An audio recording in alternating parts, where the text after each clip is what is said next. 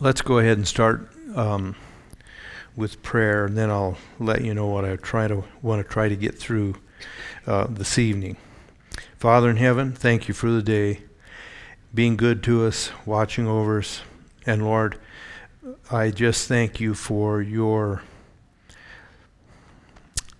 just impenetrable wisdom, might, and power, and goodness. And Lord, your ways are past finding out. We thank you that our hope is in you, and we know that we are standing on a sure foundation.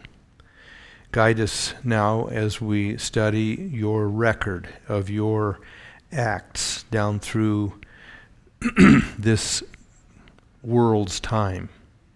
We pray it in Jesus' name. Amen. I want to begin with chapter 7 of Genesis tonight. We have 6 Wednesday nights left before, I think there may be one. Yeah, we're off the Wednesday night before Thanksgiving. But anyway, we have 6 Wednesday nights before we get to Christmas. We're off 2 Wednesday nights, and then after first of the year, we're back. So I can't imagine that we'll need 6 Sundays or 6 Wednesday nights to finish our study here on first 11 chapters of Genesis. So whenever we get down with it, then we'll start our next one on Christian ethics, and you know those will be even more kind of standalone lessons. So a night off here and there isn't going to hurt us. Just read this morning in my regular reading about Israel, all the people of Israel stoning Achan to death because he messed up things with Israel. And we don't want to do anything that serious, but we could kind of as a metaphor or kind of in an illustration, do something figuratively, given the fact that Jim Brooks failed to have the music stand set up here ready for me to just walk in here and be ready to go. I had to go get this by myself, if you can believe that. So I don't think stoning is quite. Do it two, 3 times in a row, though, and it could be pretty serious. So anyway, chapter 7 of Genesis is the actual time spent on the ark. And, God gathering Noah, all the animals, and so forth, and coming into the ark, and gives us the length of the time and so forth. And then 8 is the beginning of the declining of the flood and heading towards the earth drying up. And then you have Noah and his family coming off of the ark, and in the 9th chapter, which finishes the whole record of the flood, you have the covenant of the rainbow that God will never destroy again with a flood. And then you have what's called the Noahic covenant. And that is the covenant in 9. He gives them, if you'll obey me, I'll bless you and multiply the earth. And he establishes capital punishment. He establishes the well, I guess we could call it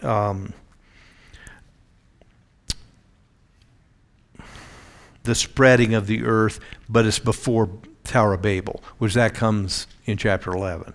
But he begins to sort out the nations, okay? Now, so in 7, 1 through 5, they enter the ark. 7 pairs of clean animals, male and female, and 2 pairs of unclean. And I explained last week why there were more clean than unclean. They were the ones they ate. Second, they were the ones that they sacrificed.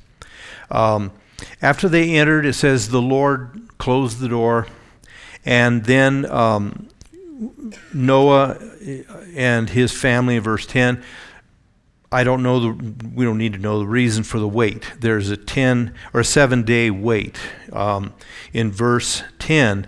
And then you have this dating and description. Verse 11, this was Noah's 600th year of his life, and it was in the 2nd month, the 17th day. Now,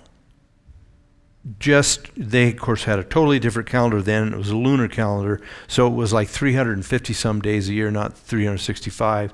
But at any rate, for me to understand it or help myself remember it, in our calendar, he went into the ark on February the 17th. Okay?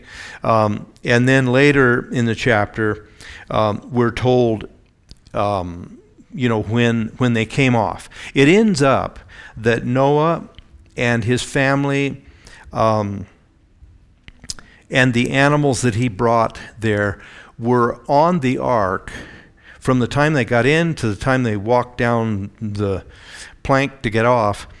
It's right at a year and 10 days by their calendar. Okay? One thing I had never thought of, but I ran across, it's like 50 days or so before that, when the ark rested, before they got off, that Noah took the covering off, which that would have let all the birds loose, I guess. Okay, so the birds maybe got off a little early, unless they were in cages. Okay, never mind. Okay. Notice the description here, and we'll probably refer back to this, but this is the description of how God brought the water. The fountains, verse 11, the fountains of the great deep burst open, and the floodgates of the sky were open, or the windows of heaven were opened. The rain fell upon the earth for 40 days and 40 nights. Now, let's just stop there for a second.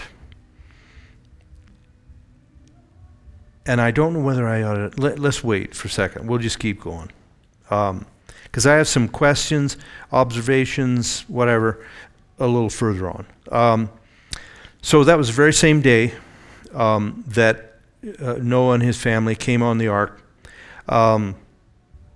And we go down to verse 17. Flood came upon the earth for 40 days, and the water increased and lifted up the ark so that it rose above the earth. The water prevailed and increased greatly upon the earth. The ark floated on the surface of the water. The water prevailed more and more upon the earth, so that all the high mountains everywhere under the heavens were covered. The water prevailed 15 cubits higher, and the mountains were covered. 15 cubits, if we go with the 18-inch cubit, that's about somewhere in the neighborhood of 22 feet. If it's the 21-inch cubit versus 18, I don't know, somewhere around 25 feet. But it was well above the tops of the highest mountains. 21, all flesh that moved on the earth perished. Birds and cattle and beasts and every swarming thing that swarms upon the earth, and all mankind, of all that was on the dry land, all in whose nostrils was the breath of the Spirit of life, died. Thus he blotted out every living thing that was upon the face of the land, from man to animals to creeping things to birds of the sky. They were blotted out from the earth, and only Noah was left together with those that were with him in the ark. The water prevailed upon the earth 150 days. Okay? Now, Just a fast note in verse 22. It seems that God is lumping together all the animals, all the air-breathing birds, animals, so forth, and man as one, in whom the spirit of life is. Now, there's two kinds of life, in a sense. One, for want of a better term, a lot of people refer to it as animal life, just general life.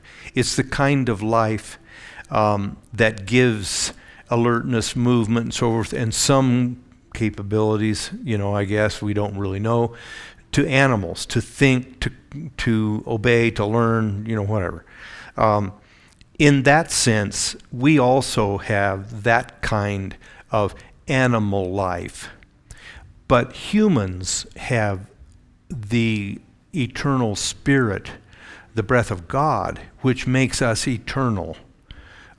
We lay down our animal life, if you want to call it that, when our body can no longer function, but we don't cease to exist like every other being does. That then frees our eternal spirit to return to God who gave it, and return to dwell in heaven or hell before and after judgment. Okay, so it's just everything that was, quote, living, if that makes sense. Everything that was living died. It apparently, for this 150 days, the water continued to rise. And then when we get to chapter 8, God remembered Noah and all the beasts and all the cattle that were with him in the ark. And God caused a wind to pass over the earth. The water subsided. Now, remembered here, of course, doesn't mean that he had forgotten and realized, my goodness, I forgot about those people on that ark. That's not what it means. It means that they were, as all of us are, were ever before God. We're always in his presence. We always matter. He's always paying attention to us. He cares for us. And so it's a tender-hearted way to say, God was taking care of them, even in this unusual and spectacular situation. So we remembered them, caused this wind. Also the fountains of the deep and the floodgates of the sky were closed. The rain from the sky was restrained, and the water receded steadily from the earth. And at the end of 150 days, the water decreased. So I think it's the same 150 days. That's when flood, reached its height, and it began to decline. In the 7th month, on the 17th day of the month, the ark rested upon the mountains of Ararat. Okay, so remember, if they got in the ark February the 17th, okay, by our calendar, it would have been July the 17th that the ark rested. They didn't know on what, but it rested on the upper part, and there isn't a mountain itself called Ararat. Okay, it's not like, I think where I grew up, Mount Hood, or Mount St. Helens, or Mount Rainier. They're all called the Cascades. Okay, so this could be saying after on the 10th day or 7th day or whatever, 7th day or 7th month, 17th day, it rested on the Cascades. Okay, because that's the chain, is the name, the mountains of Ararat. Okay, now, so it grounded, sat there. The water increased or decreased steadily until the 10th month, so that'd be October. In the 10th month, on the first day of the month, the tops of the mountains became visible. Then it came about at the end of 40 days more, Noah opened the window of the ark which he'd made, and he sent out a raven, and it flew here and there until the water was dried up. He said that really means back and forth. Exactly what was going on with it, I don't know. Then he sent out a dove from him, see that the water was abated from the face of the land, but the dove found no resting place, so he came back. Water was still on the surface of the earth. He put out his hand, took her in, brought her into the ark. Waited another 7 days, sent the dove out again. She returns in 11 with a freshly picked olive leaf. Okay? Now, here's just one little place of how deeply into all of Western civilization the Bible still has imprinted itself. We talk about extending an olive branch. I guess we do. Anybody ever heard of that? We'll say, whether it's countries or political enemies or whoever, extend an olive branch. That comes from this. It was a symbol of that the ruinous flood was over. There was hope. There was a future. It's a symbol of peace. So we'll see pictures of that. A dove with an olive twig in its beak.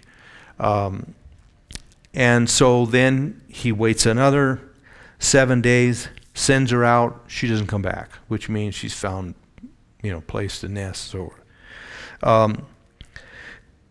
then, in the 601st year, in the first month, in the first of the month, the water was dried up from the earth. Then Noah removed the covering of the ark and looked, and behold, the surface of the ground was dried up. In the second month, on the 27th day of the month, the earth was dry. So remember, he went into the ark on the second month of his 600th year.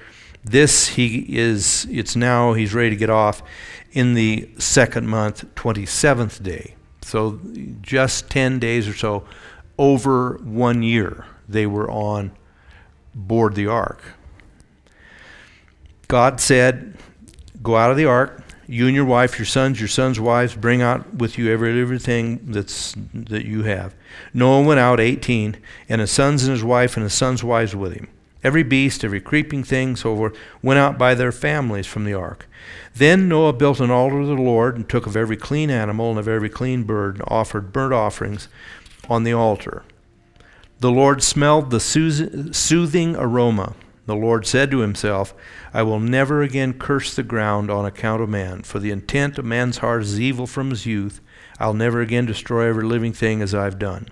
While the earth remains, seed time and harvest, cold and heat, summer and winter, day and night shall not cease. Now, looking at all of that, Noah offers thanks to God. God approves, accepts it, said it was a soothing aroma to God. And then God gives this promise, I'll never again curse the ground for the sake of man. And then it may seem a bit confusing, as we read here, I will never again curse the ground on account of man, for the intent, the inclination of man's heart is evil from his youth. We'll quit there. Anybody want to explain why does he stick that in there? I'll never again curse the ground. Deserve it. Okay. We deserve it. Why does he specify what man's heart, even though we've gone through this catastrophic event where God snuffed the lives out of everybody but Noah and his wife, 3 sons, and their wives? You would think that would remove the need for God to ever judge them like that again. You understand what I mean? But he says, really what's God saying here? This was necessary. I did it. I knew, obviously, God's all wise. He knew exactly what he was doing. But he was saying, it's not like I'm never going to have to deal with this again. Hearts haven't changed one bit. The inclination is evil, and the word youth here means infancy. I mean, it's from their coming into the world. Their hearts are evil. So nothing has changed in that sense. The pollution of the heart of mankind pooled prior to the flood led to a depth of depravity and wickedness that God finally said, I will not put up with it anymore. And so destroys everything and says, now I will not. And he goes into more detail here in chapter 9 where he says, I set my bow, the rainbow, in the heavens, so that whenever I make a cloud come over, don't be afraid. Both animals and mankind sees, the elements are right. Maybe they looked like they did when the flood actually came. Don't worry. I will look upon the rainbow and remember the covenant I made with you. I'll never destroy the world with water, a flood again. Now,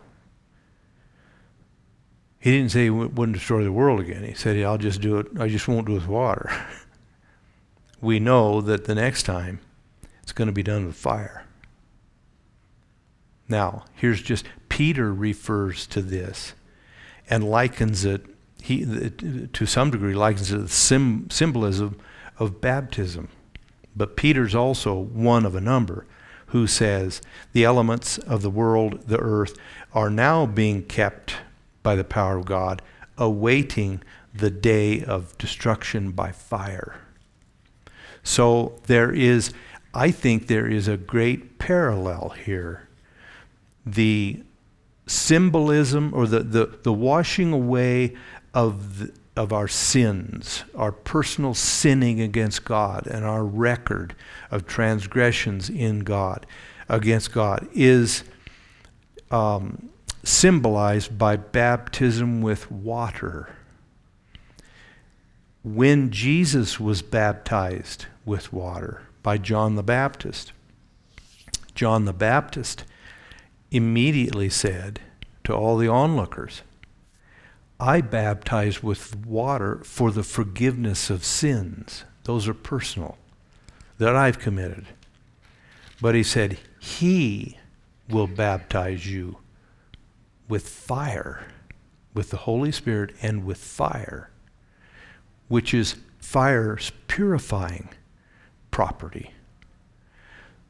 There, symbolically, in the flood and then in the final disposition of the earth, is a parallel of God's approach to dealing with the sin problem.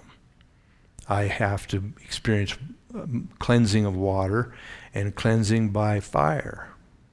Okay? Now, and then 22, you have this statement about the seasons, the permanence of the seasons. Now, I've meant to kind of hurry through all of this to get to a longer discussion here, some observations, some questions. First of all, none of you here are surprised that the world at large, and quote scientists who claim to wisdom will perish with them, the flood itself is a nonsensical myth. What do you say to those? What do you say to the question, was there a literal worldwide flood or not? Pardon me? Seems so. It seems so. Why? On what basis?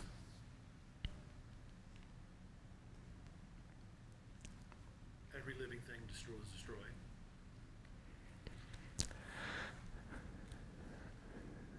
What proof do you have of that?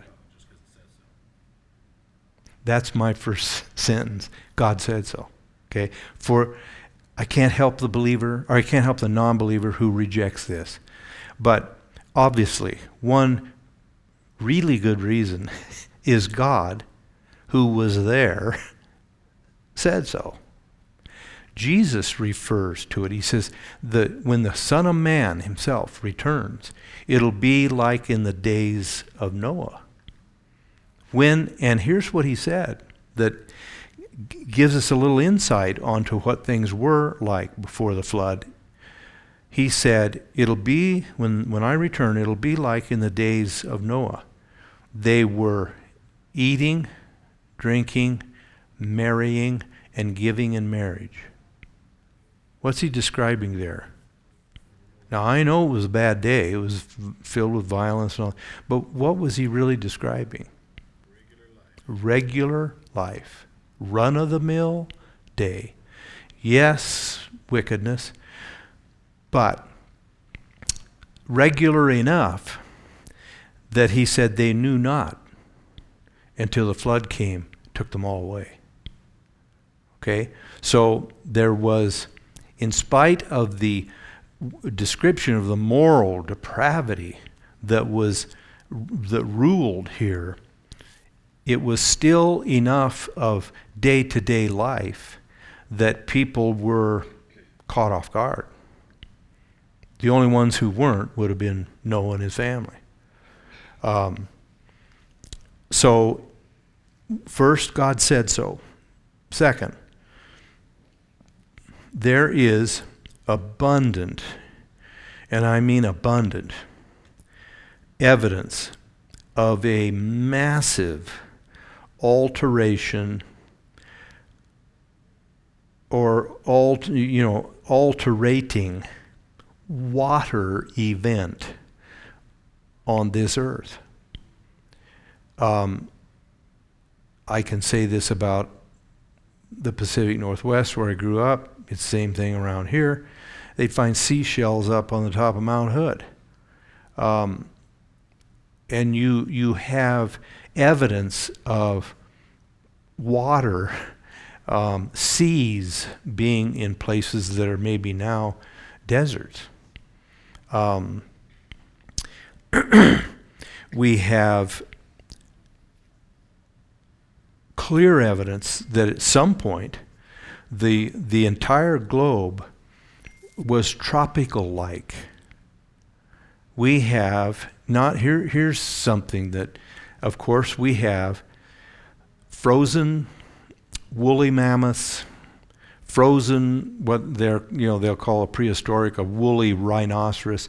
A lot of animals, clear up Siberia, wherever else, that are frozen with undigested tropical plants still in their digestive system.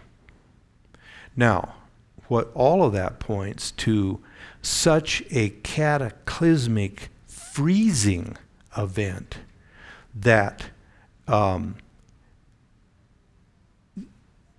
evolution can't explain, passage of time can explain. This is something so out of the ordinary. And I have read that slow freezing to death, not killing, butchering, and freezing, but if freezing to death, then being frozen, takes its normal way. Crystals form in the cells as the slow freezing is taking place, and it destroys the cells, ruins the use of any meat. This was quick frozen. It was almost like, won't tell too many Oregon stories, but when when I was in junior high and high school, we would go down to the beach all the time. We'd always have a beach trip. Sometime in the summer, we go up in the mountains for a ski trip in the winter.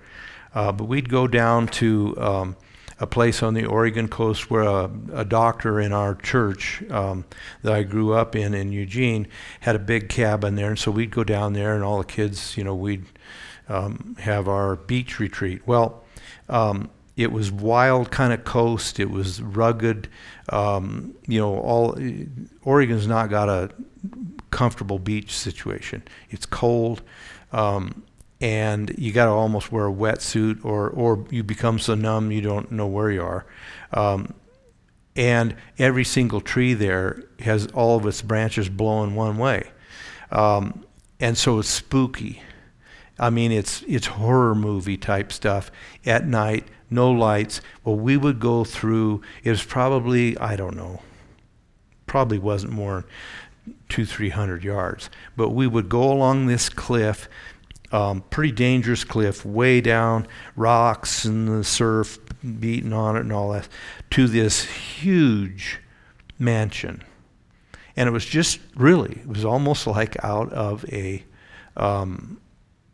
horror movie. You could look inside, and all of the furniture was covered with, those white sheets, fitted kind of sheets to cover, like the rich, mansion who they left for the season and then they're coming back. Everything was covered with that. There were some, just stuff kind of grown up. It looked abandoned, and it basically seemed to be. There was a caretaker that was around once in a while, but we'd always sneak over there, scare the girls, and whatever. Swore up and down, you heard something, and it's real spooky. It was the mansion of a guy, last name Birdseye, who patented and invented quick freezing and started the frozen food thing. And that was one of his palatial homes. But he figured out, of course, a way to freeze vegetables and various kinds of food so quickly that it didn't form those crystals and destroy the meat, whether it was carrots or whatever it was. This really, in a seemingly unexplainable way, was God's quick freeze deal here. So that doesn't happen naturally. Okay? It can't. We have evidence like that. Here's something else that I think is not insignificant. Virtually, first of all, over in the Middle East, next to Palestine, up through, what's today Iraq and Assyria or Syria, Iran, every one of those cultures has a flood record. They all do. Liz took a class when I was in seminary. We were out in Portland, and she was getting her degree at Portland State. She took a class as an elective called Flood Legends of the Pacific Northwest Indian Tribes. Okay? And I love history, and so I ended up reading that book. It's fascinating how, this Pacific Northwest is quite a ways away from where the flood took place, or started, where Noah lived, okay? They were fairly primitive stories, but they all had a couple basic facts embedded in their story. One I'll give you is the tribes around Mount Shasta, which is down in northern California, right off of Interstate 5. And they taught that everybody was bad, everybody got bad, and whoever the gods were got one guy, one man and his wife I don't remember that they had much in the way of animals and all that, but they had a dugout canoe, and they roped that canoe to the top of Mount Shasta. I don't know if anybody's ever seen Mount Shasta or driven by it. It's a beautiful mountain. Anyway, it's pretty high. I can't remember exactly the altitude or elevation, but anyway, that they rode out a flood in this canoe tied to the top of Mount Shasta, and when the thing was over, they were the only people left. And they came down from the mountain and, resettled and so forth. Doesn't have all the elements, but it does have the basic elements scattered across everywhere. So to me, that is a huge piece of evidence that indeed God's record here is accurate. There was. Now, even those who in a second, we'll look at why there's such opposition to the idea of a worldwide general flood. There are a few people that will even grudgingly admit, well, there's some local flooding that was really pretty bad, but it was the Tigris and Euphrates or whatever, and they cleaned it all up and things were fine. They desperately fight against the idea of a general flood around the world. Okay? Now, there's several reasons then why I believe that without any question, ultimately God said so, but there's plenty of corroborating evidence. There was a flood. Okay? Actually, do you know how late, anybody have any idea how late serious questioning of the flood story coming under attack? Do you know the dates or when that happened? In England, Scotland, in the mid to late 1700s was the first time anybody began to question the flood story. This all helped pave the way for the early 1800s of Darwin. And it was during the 1700s, questioning the flood, when the idea came about, and maybe we'll just, you don't have to memorize this name or this term, uniformitarianism, okay? Uniformitarianism was introduced in the 1700s. Uniformitarianism is the teaching that the systems, geological, physics, weather, chemical, all those things have always operated completely predictably from the beginning of the world. They never have deviated. Okay, now just hang on for a second. So that uniformitarianism was promoted against another teaching called catastrophism. Okay? Now, catastrophism is the teaching that the earth was created by God. There was a literal flood. The earth has had times when it has been interrupted by supernatural, catastrophic events. Okay? And those catastrophic events have completely disrupted, unsettled the world to the point that the world that then was is not now. And while many of the systems, physics and so forth, are again intact, they were interrupted.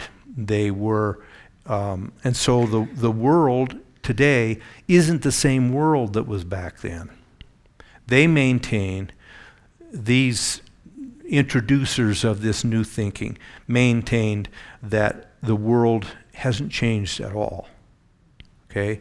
The system of mountains gradually rising up, forced up the earth crust, and the rain and the weather and the wind and so forth, eroding them away. All of those kinds of laws have always been, never ceased, never changed in their intensity. Things have just gone along normal, and there was no supernatural intervention at any point. Therefore, if you're going to have mountains rise in the natural formations of mountains, if you're going to have the erosion with the wind and the freezing and thawing and the cracking and all that stuff, that takes way more than 6,000 to 10,000 years. So in the 1700s, with this uniformitarianism, they introduced the notion of massive stretches of time. Time is necessary then to accomplish all of these different things that happen to the earth. Now, here's why they hate the flood story. Because the flood story will explain all of the things that eons of time and water and air, wind, freezing, all that supposedly does. Okay? The flood explains, because when you look, if we look back, I think it's perfectly reasonable. Well, let's jump to the New Testament and quote Peter. Peter said, speaking of the flood, he said, the world that then was destroyed. Okay? It was destroyed. Now, I think we have clearly some of the same rocks and the same chemicals and what do we got, 100, how many elements do we have? But very few of them are arranged like they were then. It was destroyed. Okay? So when you can drive, even just stay in Wyoming, but especially if you drive out to the west, and you go through some of these canyons where you have these sediment, and then all of a sudden you'll see it's turned up, you'll see some flipped, and that's the great fountains of the deep were opened. The earth crust was burst open. Water beneath the crust is thrust up. Remember too, in the creation story, he divided by something called, the King James calls it the firmament, the heavens. The heavens served at, what was this, the second day or whenever creation, separated the waters below the heavens from the waters above the heavens. Okay? I don't know for sure. I have, for a long time, kind of, I've held to, without having, tons of proof, but I've held to the idea that the earth, prior to the flood, was swathed in the water above the heavens. It was a vapor, cloud, moisture-laden atmosphere that you'd have to have if you're going to have tropical plants in Siberia. And so I think that all of that water that he says was above the heavens, came down in a torrent, and behind it, exposed everything to the elements that were shielded from getting through by this layer of vapor. I think that could explain the plummeting of the ages of people after the flood. The atmosphere was much, much harsher, less comfortable for longevity. And so right after the flood, you have people averaging up into the 900s prior, and it nosedives to where when you get to Abraham, he lived 175 years. From Noah lived 950. So that the something had to be as it was. Something had to be around the earth to give the hothouse setting. Okay, I just finished a book on Robert Scott, the English Antarctic explorer, and his last journey to the South Pole died on the way back. They found protruding coal seams up through the ice in Antarctica.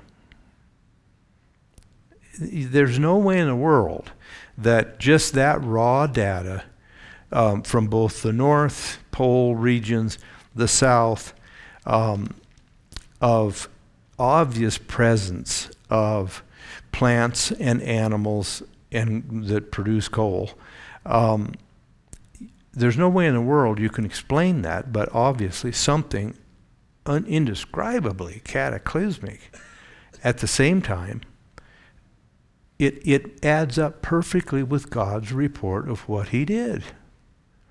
So there's an incentive then for the non-creationist and the evolutionist to bitterly fight against any notion of a flood, because it'll answer virtually every question that evolution answers with billions of years and no cataclysmic or catastrophic intervention.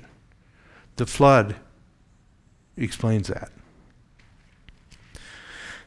Now, let's see here. Here's another thought. Here's another question, I guess I would ask. How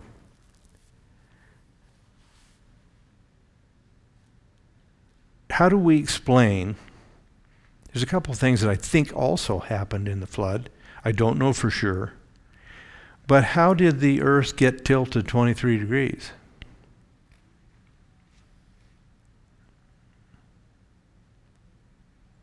And what did they bring? What does the tilted earth bring? Seasons. So I wonder, I don't know this, but when God tells Noah that while the earth remains, seed time, harvest, cold, heat, summer, winter, day and night shall not cease. Now I know that they had day and night before the flood. Okay, we know that. But I wonder if this statement to Noah was not that Noah, the seasons you're used to will resume. Don't worry. Or was now that the earth, I think as a result of the devastation of the flood, ice coming down on the poles, that tilting of the axis of the earth, that's what produces seasons. I'm wondering then, especially if it's a tropical atmosphere, which there's ample evidence for that, if they really had seasons like we have prior to the flood. If there was a shroud of cloud and vapor that produced an over the whole surface of the earth uniform temperature and climate that was tropical, I I wouldn't hesitate, I think, too much to speculate that the notable season started after the flood, when he said, "This is what things are different now." I don't know that for sure. Anybody want to take the other side or comment? I don't know. But a lot changed after the flood. If indeed that what we've been talking about here is some description of it, you've got the start of seasons, you've got the start of drastic decline of longevity, which has to be linked somehow to exposure to harsher elements of the environment than they had previously had. You get to Moses, and he's saying already then, our days are 70, 70 years, if by reason of strength they're 80. Well, it wasn't that many generations earlier that they were living 950, like Noah. So this was, the flood is an amazing event, okay? And it certainly has to be, without question, being worldwide, nothing before or after it until final destruction, okay? Now, I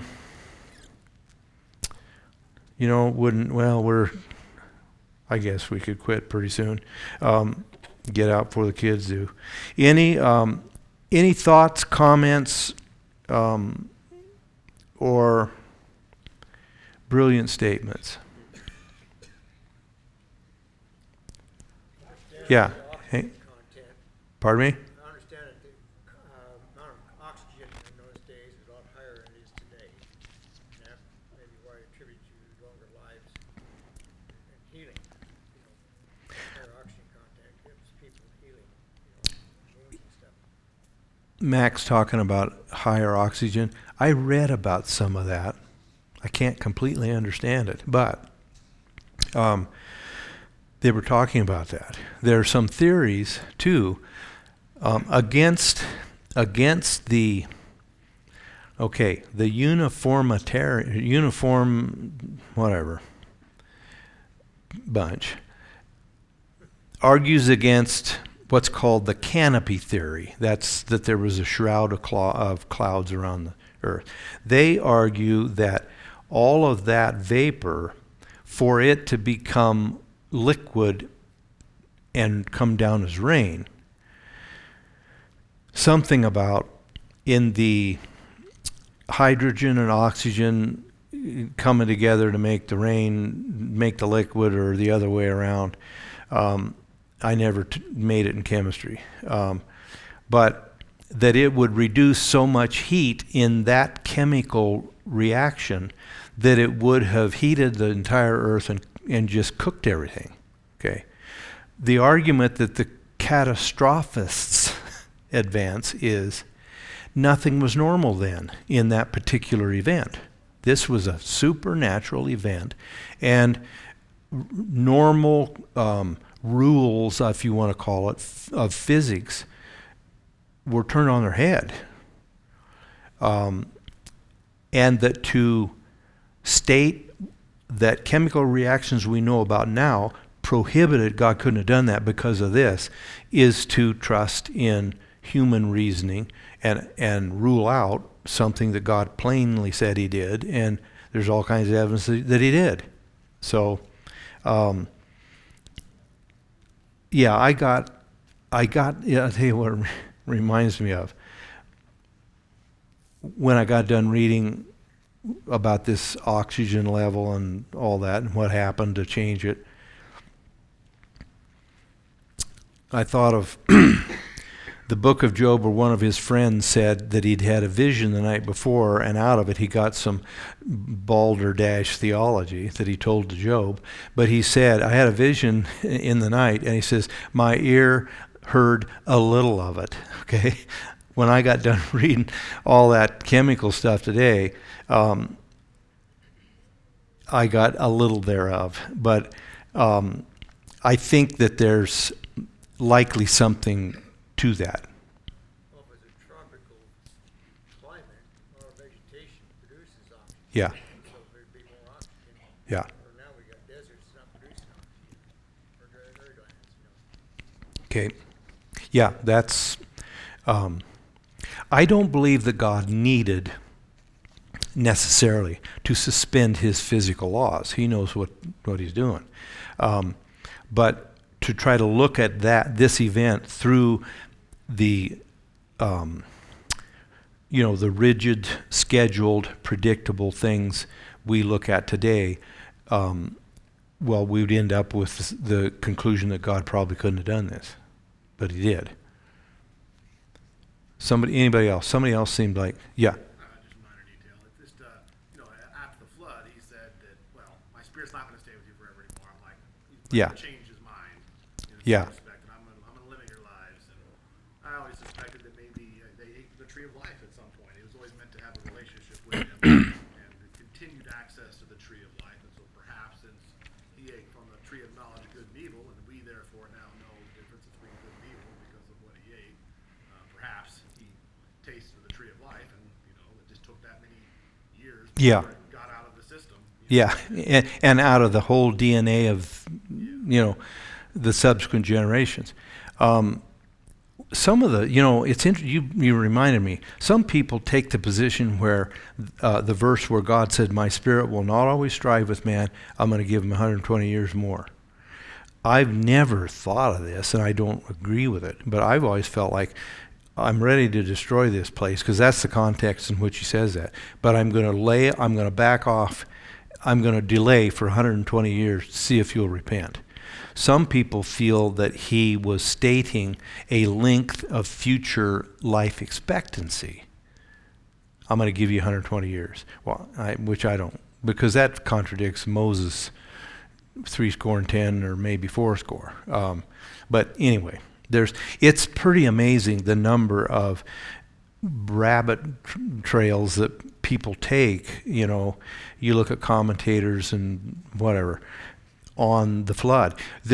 We really don't, other than archaeological and biblical, there's much we don't know.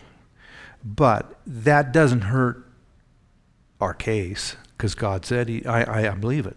And the world has a vested interest in undermining it. Okay, anything else? Yeah. I was just going to ask, if I'm remembering right, is half of the rainbow over top of the throne of God, and then the other half is down here on the earth after it rains? There's nothing biblical that says that. There's and I understand the background of that thinking is because God, it's a symbol of the covenant between him and us, and that it would, in a sense, touch both, you know what I mean, is likely where that thought comes from. But I guess we went strictly on biblical record. We don't know, Anything else? Read, if you would, 9, and I'll wait. You can read about the event with Noah planting a vineyard and becoming drunk, and well, I won't tell you what my interpretation of that is. But anyway, then you have what it will seem kind of boring or tedious, because much of 10 are the descendants of the 3 sons of Noah, Shem, Ham, and Japheth. From those 3 sons, the entire world was repopulated. So every single one of us, every human living, every person on the globe, either had Shem, Ham, or Japheth as their ancestor. All of us that I imagine all of us here tonight would be Japhethites. Okay? The Semites are all the, Jewish and descendants of Ishmael, and there's an awful lot of Semites. Then you have Africa, mostly populated, Canaan, Palestine, Africa, Ham, and of course there's intermingling in the millennia since then, which will partly be explained in chapter 11. With chapter 11 introduces us to the whole situation with the Tower of Babel, and then it concludes, it narrows down to the genealogy of Abraham, and then chapter 12 focuses on Abraham and the raising up of the nation of Israel. Okay? All right. Well, let's go ahead and pray, and we'll be dismissed. Father in heaven, we just want to confess to you that we don't understand everything. We obviously weren't given every single detail. You knew to give us what we needed to know. We want you to know that we believe you, and there are no human arguments against your word. And so, while we don't know all the details, Lord, we see your mighty power and your complete righteousness and judgment in this terrible event. And therefore, we can also trust that when you said you will destroy it one more time, when wickedness grows to such a level, with fire, you will indeed do that also. Help us be ready and walking with you, that we might be, in the words of Titus, delivered from the wrath to come through Jesus Christ. Go with us tonight, I pray. Keep us safe and watch over our souls, that we just walk with you. In Jesus' name, amen. Okay, you are dismissed.